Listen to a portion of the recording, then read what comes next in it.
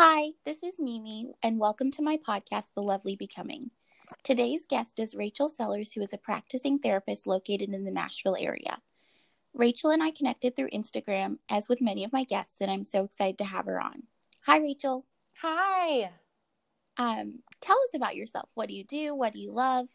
Oh, it's so good to be here. Thanks for having me, first of all. What do I do? What do I love? I'm a therapist. I am also a book nerd, and I love sleeping in more than like anything in the world. I am like such a night owl and have a hard time waking up in the morning sometimes. So that's a fun fact about me. I love that. Yeah. So let's dive right into the deep questions, starting with what is trauma? I think a lot of people throw that term around, and I'm curious as a broader definition. Yeah, it's such a great question. I think that we as a culture kind of tend to have a very narrow-minded view of what trauma is. And what we know is that trauma, it can be an event, right? It can be an event or an experience that overwhelms the body, overwhelms the central nervous system. So things like natural disasters, things like abuse, sexual assault. We have all experienced a lot of collective trauma in the year of 2020 with a global pandemic and, a pretty polarized election too. So trauma can definitely be an event, but it's also so much more than that. And that's where I really kind of want to broaden, I think, just our culture's understanding that trauma is not just an event, it's also an embodied response, and it's something that's created. So trauma is created and it's stored in the body and the brain after an overwhelming event or experience. Wow. What a beautiful definition. Thank you so much for that. And yeah, kind of tying it into the theme of the podcast with eating disorders, what role does trauma play in eating disorder recovery? Yeah, so that's such a great question. So if trauma is what's created, right, it's that response, then we get to ask, okay, so how is that response, how is that embodied response playing out in those who are struggling with eating disorders? And the big link there, I think, is that there's a movement from regulation to dysregulation. And because trauma causes dysregulation in the body, we are constantly looking for ways to bring the body back into a state of homeostasis. And so the eating disorder can become a coping skill for shifting the body back into that feeling of homeostasis and equilibrium as a way of dealing with some of the undischarged traumatic stress. Does that make sense? Yes. That's excellent. I think trauma definitely, I've heard a lot of pushback sometimes on treatment centers not addressing trauma, and how it can often be underlying and lead to the eating disorder as coping for that trauma, for sure. Yeah. And so oftentimes what we're seeing is that the eating disorder functions as an inefficient regulation or coping strategy, right? So what I need to cope are things like strong social relationships, emotion regulation skills, grounding and anchoring skills. But I don't necessarily, as a person who's struggling, have those skills. I haven't learned them. So instead what I'm doing is turning to food as an emotion regulation mechanism. Interesting. Kind of jumping around a little. I know it's a little disjointed, but I just have so many questions. Yeah, no, that's great. I've heard about this polyvagal theory, and kind of tied to trauma a lot. Whenever I hear trauma, I often hear the polyvagal theory, and I have no idea what that means. So if you could explain it to our listeners, and why it's important to know about, that would be great. I would love to. So I really, I first started learning about the polyvagal theory in my first semester of grad school. It wasn't necessarily taught to me in the curriculum because it's more of a newer, it's new and not necessarily considered, quote unquote, mainstream yet. But the minute I learned about it, it was like everything that I had like seen in others and noticed about myself, it was like, oh my gosh, this is the human experience. Like it something just totally shifted for me. And, really has kind of become the paradigm of how I understand humanity and people. So it is something that I love and I love to teach on. So polyvagal theory it is boiled down in a nutshell. It is the science of safety. So what the polyvagal theory says is that our bodies are always scanning for either safety or danger. And that everything inside of my body is different depending on how safe I feel. This is biological. We, as humans, were designed to survive, and we want to survive. And so we are kind of masters. Our bodies have been designed in a way where we are really good at sensing danger, things that could be a threat to our safety. So what the polyvagal theory describes essentially is 3 different nervous system responses. One of those having to do with our sympathetic nervous system, which is our fight or flight, and the other 2 having to do with 2 different branches of the parasympathetic nervous system. So I'm going to go through these 3 systems and kind of explain them as succinctly as I can. Is that cool? Yes, I would love that. Okay, so we have what's called our social response. And this is our social engagement system. It's also called the ventral vagal complex. The system is activated or responds when the body feels safe. When I sense safety in my environment, it allows me, from a neurobiological level, it allows me to be connected in social relationships. It allows me to feel grounded. It allows me to feel in my body. I'm present, focused, calm, compassionate. And this system is really unique to mammals. And I love, we need people for survival. Attachment theory supports that. So much of what we know is how crucial relationships are. And when our body responds in this way, so let's say you're with a friend who you feel really safe with, right? There are certain things that are going on in the body. There's increased digestion. There's an increased immune response. There's oxytocin released, which is that feel-good neurotransmitter that's involved with the social bonds and connection. So this is like the system and the response that we want activated more times than not, right? But we also have 2 other different responses that are activated when our body perceives a threat.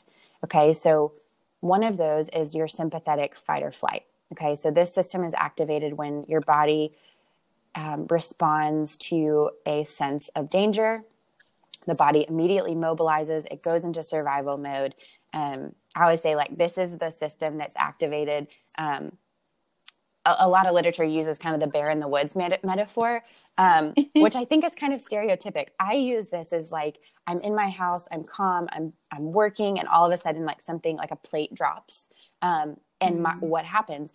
My blood pressure, my heart rate immediately spikes. Adrenaline and cortisol starts running through my body, and I get that jumpy sense. And even though in my rational brain, I know, oh, that was just a plate that dropped, I'm fine, I'm safe, my body doesn't necessarily know that. It is responding automatically to something that could be a threat, like a loud noise. A second system, though, that's also can be activated when our body perceives threat is the parasympathetic freeze response. And that's when our dorsal vagal system is activated. So this one is kind of like our playing dead or playing possum system.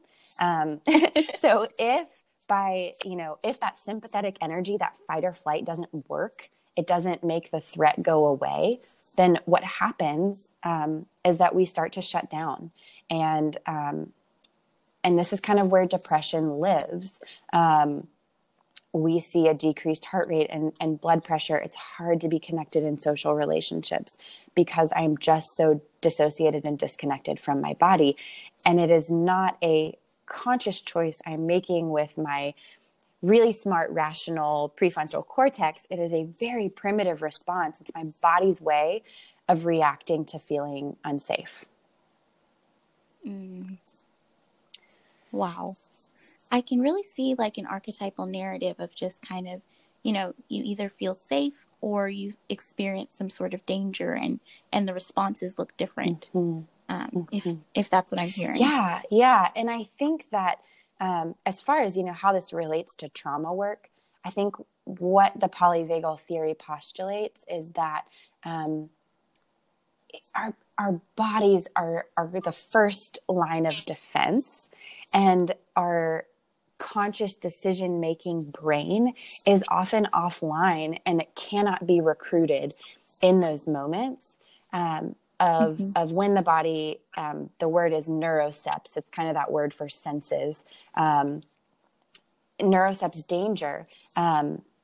What I think this does as regards to like trauma treatment is it allows this shift from victim to survivor. Because what the polyvagal theory says is that our bodies are on our sides. They are before our like prefrontal cortex, rational, logical brains can even have a second to speak into a situation. Our bodies are there, and they are responding to keep us safe. And so when we're working with, let's say, an abuse survivor who is dealing with, extreme dissociation and depression and shutdown, we get to change the narrative to your body was doing exactly what it was supposed to do for you to survive. And it doesn't mean that you did anything wrong. It kind of shifts that blame, and it doesn't mean that there's not a responsibility to healing. But what it does do is I think it just shows human resiliency and our amazing way that our bodies are on our side, and they're constantly helping us to survive really difficult situations. Wow. Yeah, it sounds like reconnecting with our bodies and learning to trust them again really ties into this work, so that we're able to recognize when our bodies speak before our conscious minds, and making sure that we have that good connection so we can kind of facilitate some sort of integration. Yeah. And how crucial is that to eating disorder treatment, right? Yeah. So much of people who are struggling with eating disorders are kind of like constantly living in this sympathetic fight or flight energy, or in this parasympathetic kind of shutdown energy, and feeling really disconnected from their hunger and their fullness cues. And so I think where that, the integration with polyvagal theory and eating disorder treatment is, how are we helping clients activate and move into that social engagement system and that social response in order to move away from using eating disorder behaviors as a means of regulation and turning to relationships and emotional regulation and the feeling grounded in your body. And when we activate that system and experience regulation, I think that we will start to see a decrease in some eating disorder behaviors. And you mentioned a little bit about the shutdown from the parasympathetic nervous system, I think. And I'm curious, what's the way out of that? How do we get out of that? That's such a great question. And I have learned so much about this from a woman named Deb Dana. And she wrote this book called The Polyvagal Theory in Therapy. And I love it so much because Dr. Porges, who is the inventor of polyvagal theory, he is a medical doctor. And sometimes as therapists, or just normal people, I don't always, I can't always read that well and understand it. Deb Dana is a therapist. She's a social worker. And she wrote a book that is geared towards how to integrate this within the therapy setting. And it's brilliant. And something that she teaches is this polyvagal ladder. So I want you to envision, listeners, envision a ladder, okay? And on the very tippy top of your ladder is this social engagement system, the system that's activated when you feel safe. one rung down the ladder is your sympathetic system, that fight or flight energy. And then another rung down the ladder is that dorsal vagal shutdown. Okay. So if we're all the way at the bottom of the ladder, the question you just asked is, how do I get back to the top, right? How do I move into social relationships? And part of that is moving through the sympathetic fight or flight energy and then moving back up to the ventral vagal. So it's in a hierarchical kind of way. And so part of kind of moving through that disconnect and that depressive kind of state is starting to recruit some of that fight or flight energy, which seems kind of strange.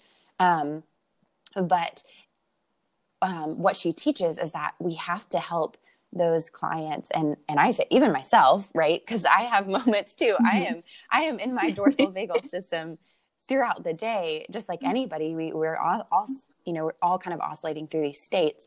When I start to feel kind of this like shutdown, I get up and I'll like play a song, like a jam, and I'll dance in my room while no one's watching, and start to move through, like move that energy through my body and kind of, get my heart rate up, kind of just start to kind of mobilize that energy.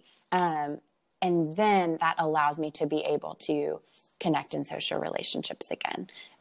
So it's this movement through sympathetic into ventral. That is kind of the direction that we want to go. Deb Dana talks about it in terms of like moving up and down the ladder.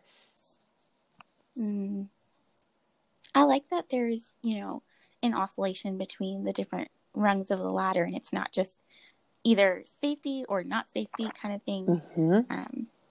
I really appreciate that. Yeah. You have so much wisdom to share, and I am so grateful. Thank you. Yeah, I'm so inspired, and I'm curious, what made you decide to become a therapist and specialize in trauma and eating disorders? So this is actually a second career for me. So a lot of people don't know that. I used to be a teacher. I taught elementary school for 3 years and worked with a lot of traumatized kids. I started reading a lot about childhood trauma, even in my first year of teaching. And to be completely honest, I realized how much more stimulating that was to me than writing lesson plans. If I'm being really honest, I think I kind of knew that this career shift was coming, like that second year of teaching. But pretty early on, just really began abdicating for my students to receive mental health services. I got really frustrated by the labels that were really thrown out. Specifically, this kid is just oppositional, or this kid needs a behavior plan, or okay, maybe you do need a behavior plan, but maybe you're not oppositional. Maybe you're hurting, and there's so much going on below what we can see. And, the more and more I, really started advocating for these services and reading about what was really going on for my kids and learning about their histories and learning about their families, and the things that they would go home to. I quickly knew, I'm in the wrong job. And really just, and I had an amazing support system at my school. And, my principal even was like, Rachel, go back to school. Like you need to do this. So I felt really supported in that way. And then as far as, kind of the puzzle piece of eating disorders, at that point, I guess that was 2016. I had been, in full recovery from my eating disorder, for about 4 years, and was becoming so much more passionate about eating disorder awareness and recovery. I think I just was it's hard to describe sometimes, but I think I was just at a place in my recovery where I really started to see, and being in a work environment too, like I really started to see the diet culture messages and the way that, being hard on your body and being critical of your body and shaming your body was like normal. in social circles. And I just was like, whoa. And it was really around that time too that I really started understanding and learning about diet culture and some of these things that I think really helped me kind of just, I don't know, understand how needed and necessary supporting all people, but specifically supporting women. And that really became something I wanted to do and was passionate about. Yeah, that's awesome. I think recovered clinicians are some of the best, and they have that empathy and that lived experience that's so crucial to this work. Talk to me a little bit about anti-diet work. I think some people think that diets are outdated and it's not necessary to think about anti-diet, but what about lifestyle changes and things like that? Oh, girl, the whole lifestyle change. I'm like, what do you mean by lifestyle change? Like, define that for me, please. Because if the emphasis is still on weight loss or body modification, then girl, it's still a diet. Like, I can have so much empathy. I can. And I'm also like, we got to speak truth to this stuff. Right. Yes. Yeah. I mean, the literature is clear, right? Like the idealization, that's such a hard word to say, of thinness and fitness is one of the best known environmental contributors to eating disorders. And I work with a lot of adolescents. I love like the 12 to 18-year-olds are like my favorite population to work with. And dieting is the most salient predictor of eating disorders in adolescence. And I hear it, I see it week after week in my office about the messages that these teenagers are being fed. And, these 13-year-olds going on diets, and it breaks my heart. And it's so unnecessary. It's so unnecessary. So I think that anti-diet work is so important. It is so important. And I think that for me, anti-diet work is so much about, it's not necessarily, this energy of like, I just want to bash on the diet. I do want to do that. And I want to empower women to trust their own bodies and to trust the wisdom that is inside of me and you when we learn to attune to it. And that for me is kind of the hallmark of anti-diet work, is saying, let's stop turning outward to all of these things that you're being sold and marketed as something you need. And let's start to actually turn inward and look at what you have and the endless resources that are innate in you. Wow. Yes. Yes to all the things. I think you're so right that we really need to learn how to trust our bodies. And it really ties back to the trauma piece and the polyvagal theory and those innate kind of like building structures and cues that we have. It feels so integrated and tied together. And if I'm going to trust my body, it means that I have to feel safe. And I think that is such an important piece of, where trauma work and polyvagal kind of plays a part in this, is if I do not feel safe in my body, because I'm constantly reliving traumatic memories and I am constantly on guard and on defense, then I can't trust my body. Like, I can't feel safe in my body. And so I think that safety, embodied safety, is a prerequisite to self-trust. Wow. That's so good. It's funny because not funny, but I'm often thinking about when I'm recording these interviews, like little snippets that I want to share. And I kind of just want to share the whole thing. You're so sweet. Well, that's how I feel every time you post on Instagram or I hear you speak. So right back at you. Thank you. I appreciate that. And thinking too, I've heard a little bit about adverse childhood experiences, and I'm wondering what's there to know about them for the listeners. Such a great question. I talked about how when I first learned about polyvagal theory, it was like, a mind blown experience. That's how I feel when I first started learning about ACEs and the ACEs study. So ACE stands for Adverse Childhood Experience. And there was this groundbreaking study that was done by Folletti and Onda. And basically they said, we want to learn more about the biological link between adverse childhood experiences and health outcomes. So it was interesting because they were actually more curious kind of on the physical health realm. But that's important. And basically what they looked at is they looked at these, this category, these certain adverse childhood experiences. And I'll go ahead and name them because I think it's important. So the ACEs that they looked at emotional abuse, physical abuse, sexual abuse, physical neglect, emotional neglect, substance abuse in the household, mental illness in the household, a mother who is treated violently, divorce or parental separation, and criminal behavior in the household. And so they wanted to look at what are the impacts of these experiences, these traumas, or adverse childhood experiences on health outcomes. And what they found was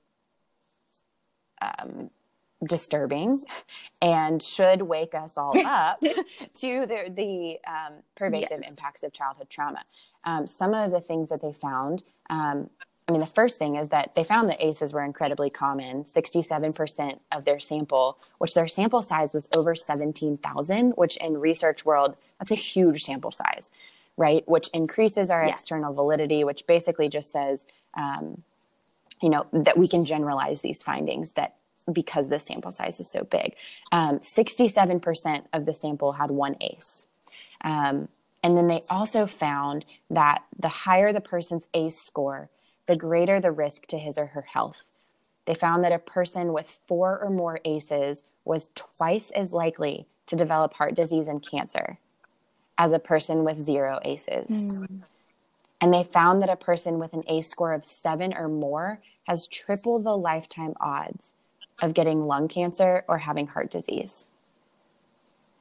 So the reason that this study was so groundbreaking is because, often people think if I'm exposed to these adverse child experiences, and I'm exposed to these traumas early in life, then I'm going to turn to things like smoking, drinking, quote unquote, all those bad, in quotes, coping mechanisms, right? I'm going to engage in these risky behaviors to deal with my trauma. And then what, the science has said is like, it's those risky behaviors that are causing the illnesses, right? But what this study found was that even if you don't engage in these risky behaviors as a means of coping with your trauma, you are still more likely to get sick, mentally and physically. Interesting. So it's isolated for confounding factors. Just the trauma alone causes negative health outcomes. And there, there's a lot of talk around kind of, the study was great because it revealed that this is a huge problem. I really believe that childhood trauma is the number one threat to public health. But it didn't necessarily explain kind of the how, and that's still being studied. But a big part of that, people are looking at epigenetics and the way that our environment and our genes kind of play together to cause adverse health effects. But it's really eye-opening. And I think that we marginalize the impact of trauma because we don't want to see it. Because it's emotional, it's scary stuff. Like to think that if I'm exposed to these things in childhood, then I could have poor health outcomes. Like that's scary. That's hard to look at. And I think we have to start to look at it, and we have to start to stop stigmatizing trauma because it is all around us. And I think we have to start to look at it. Yeah, definitely. I'm thinking about how those early experiences are really important because they impact us when we're developing. Our brains are developing, our bodies are developing, and when there's interruptions to those processes through trauma, those can be really important and have long lasting effects because we're being shaped, by those early experiences. Wow. Talk to me about wholehearted living. What is this and what does it look like for you? So this is wholehearted living was a mantra that I really developed when I was in recovery. I tell people that Brene Brown's book, The Gifts of Imperfection, was truly, that book had the most profound impact on me in recovery. Not the books that were, necessarily ED focused or geared. That book broke me down and built me up. And wow. When I was probably in like the hardest kind of part of my own recovery, I read that book and it shifted my paradigm. So for me, it became what I was going to continue to live into for the rest of my life and what I was committing to. And Brene Brown defines wholehearted living as engaging in our lives from a place of worthiness. And it's knowing that her quote is no matter what gets done or, what is left undone at the end of the day, it's going to bed knowing that I am still worthy. It's waking up in the morning knowing that I am still worthy. And I think, for so many people struggling with eating disorders, and it was certainly true for me, I had lost touch with that inherent sense of worthiness. I thought that I needed to look a certain way to be worthy. And that it's sinking sand. It doesn't fulfill, it doesn't live up to what it promises. And so for me, the shift was, I no longer have to achieve a felt sense of worthiness. Worthiness is nothing to be achieved. It is nothing to be earned. Wholehearted living is about living into my innate worthiness that is woven into the fabric of who I am and who everyone is, because they're a human on this planet. Wow. Yes, I love that concept of inherent worth, where we get to wake up and go to bed knowing that, like you said, whatever we do or don't get done, like Brene talks about, we're still okay and we're still worthy of good things. And I love that. Wow. Rachel, I am so grateful. On a lighter note, what is your favorite or favorite? Oh, I love it. Plural. This is the best question. It's ice cream. It has been since I was a little girl. Some things never change. But it's ice cream. I laugh because a couple nights ago, my husband and I were sitting, just kind of hanging out, and I got an email from Jenny's Ice Cream that their holiday flavors were about to be released. And it brought me just an immense amount of joy. So I'm very excited for that, and it's just my favorite. If we're thinking like just general ice cream category, all brands included here, mint chocolate chip is like my favorite. If we're looking, at Jenny's ice cream,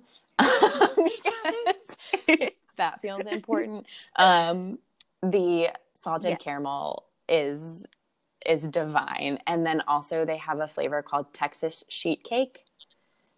That is also just is pretty remarkable. Wow. I love Jenny's. I'm so thrilled. I was telling Rachel before that I'll be in Nashville soon, and I just can't wait to go into a real Jenny's shop. You have to let me know. We can go together. Yes. I would love that. Yes, please. I was about to say.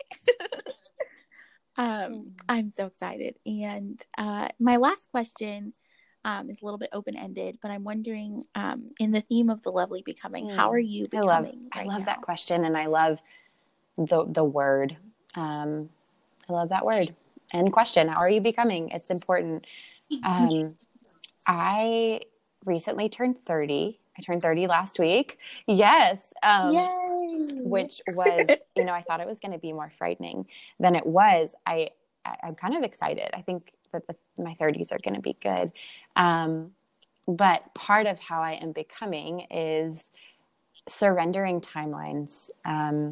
There's all these cultural kind of narratives around where you quote unquote should be in your career, in your relationships, in whether you own a home or not. Just really just kind of silly when you think about it.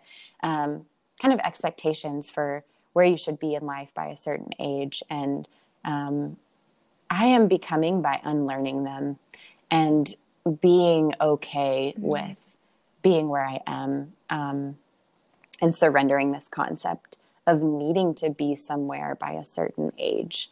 And really just working on being just totally content and at peace with where I am. Yeah. Mm-hmm. Wow, that's awesome. I really love that answer. And I think we're all becoming Yes. over time. And yeah, I'm really grateful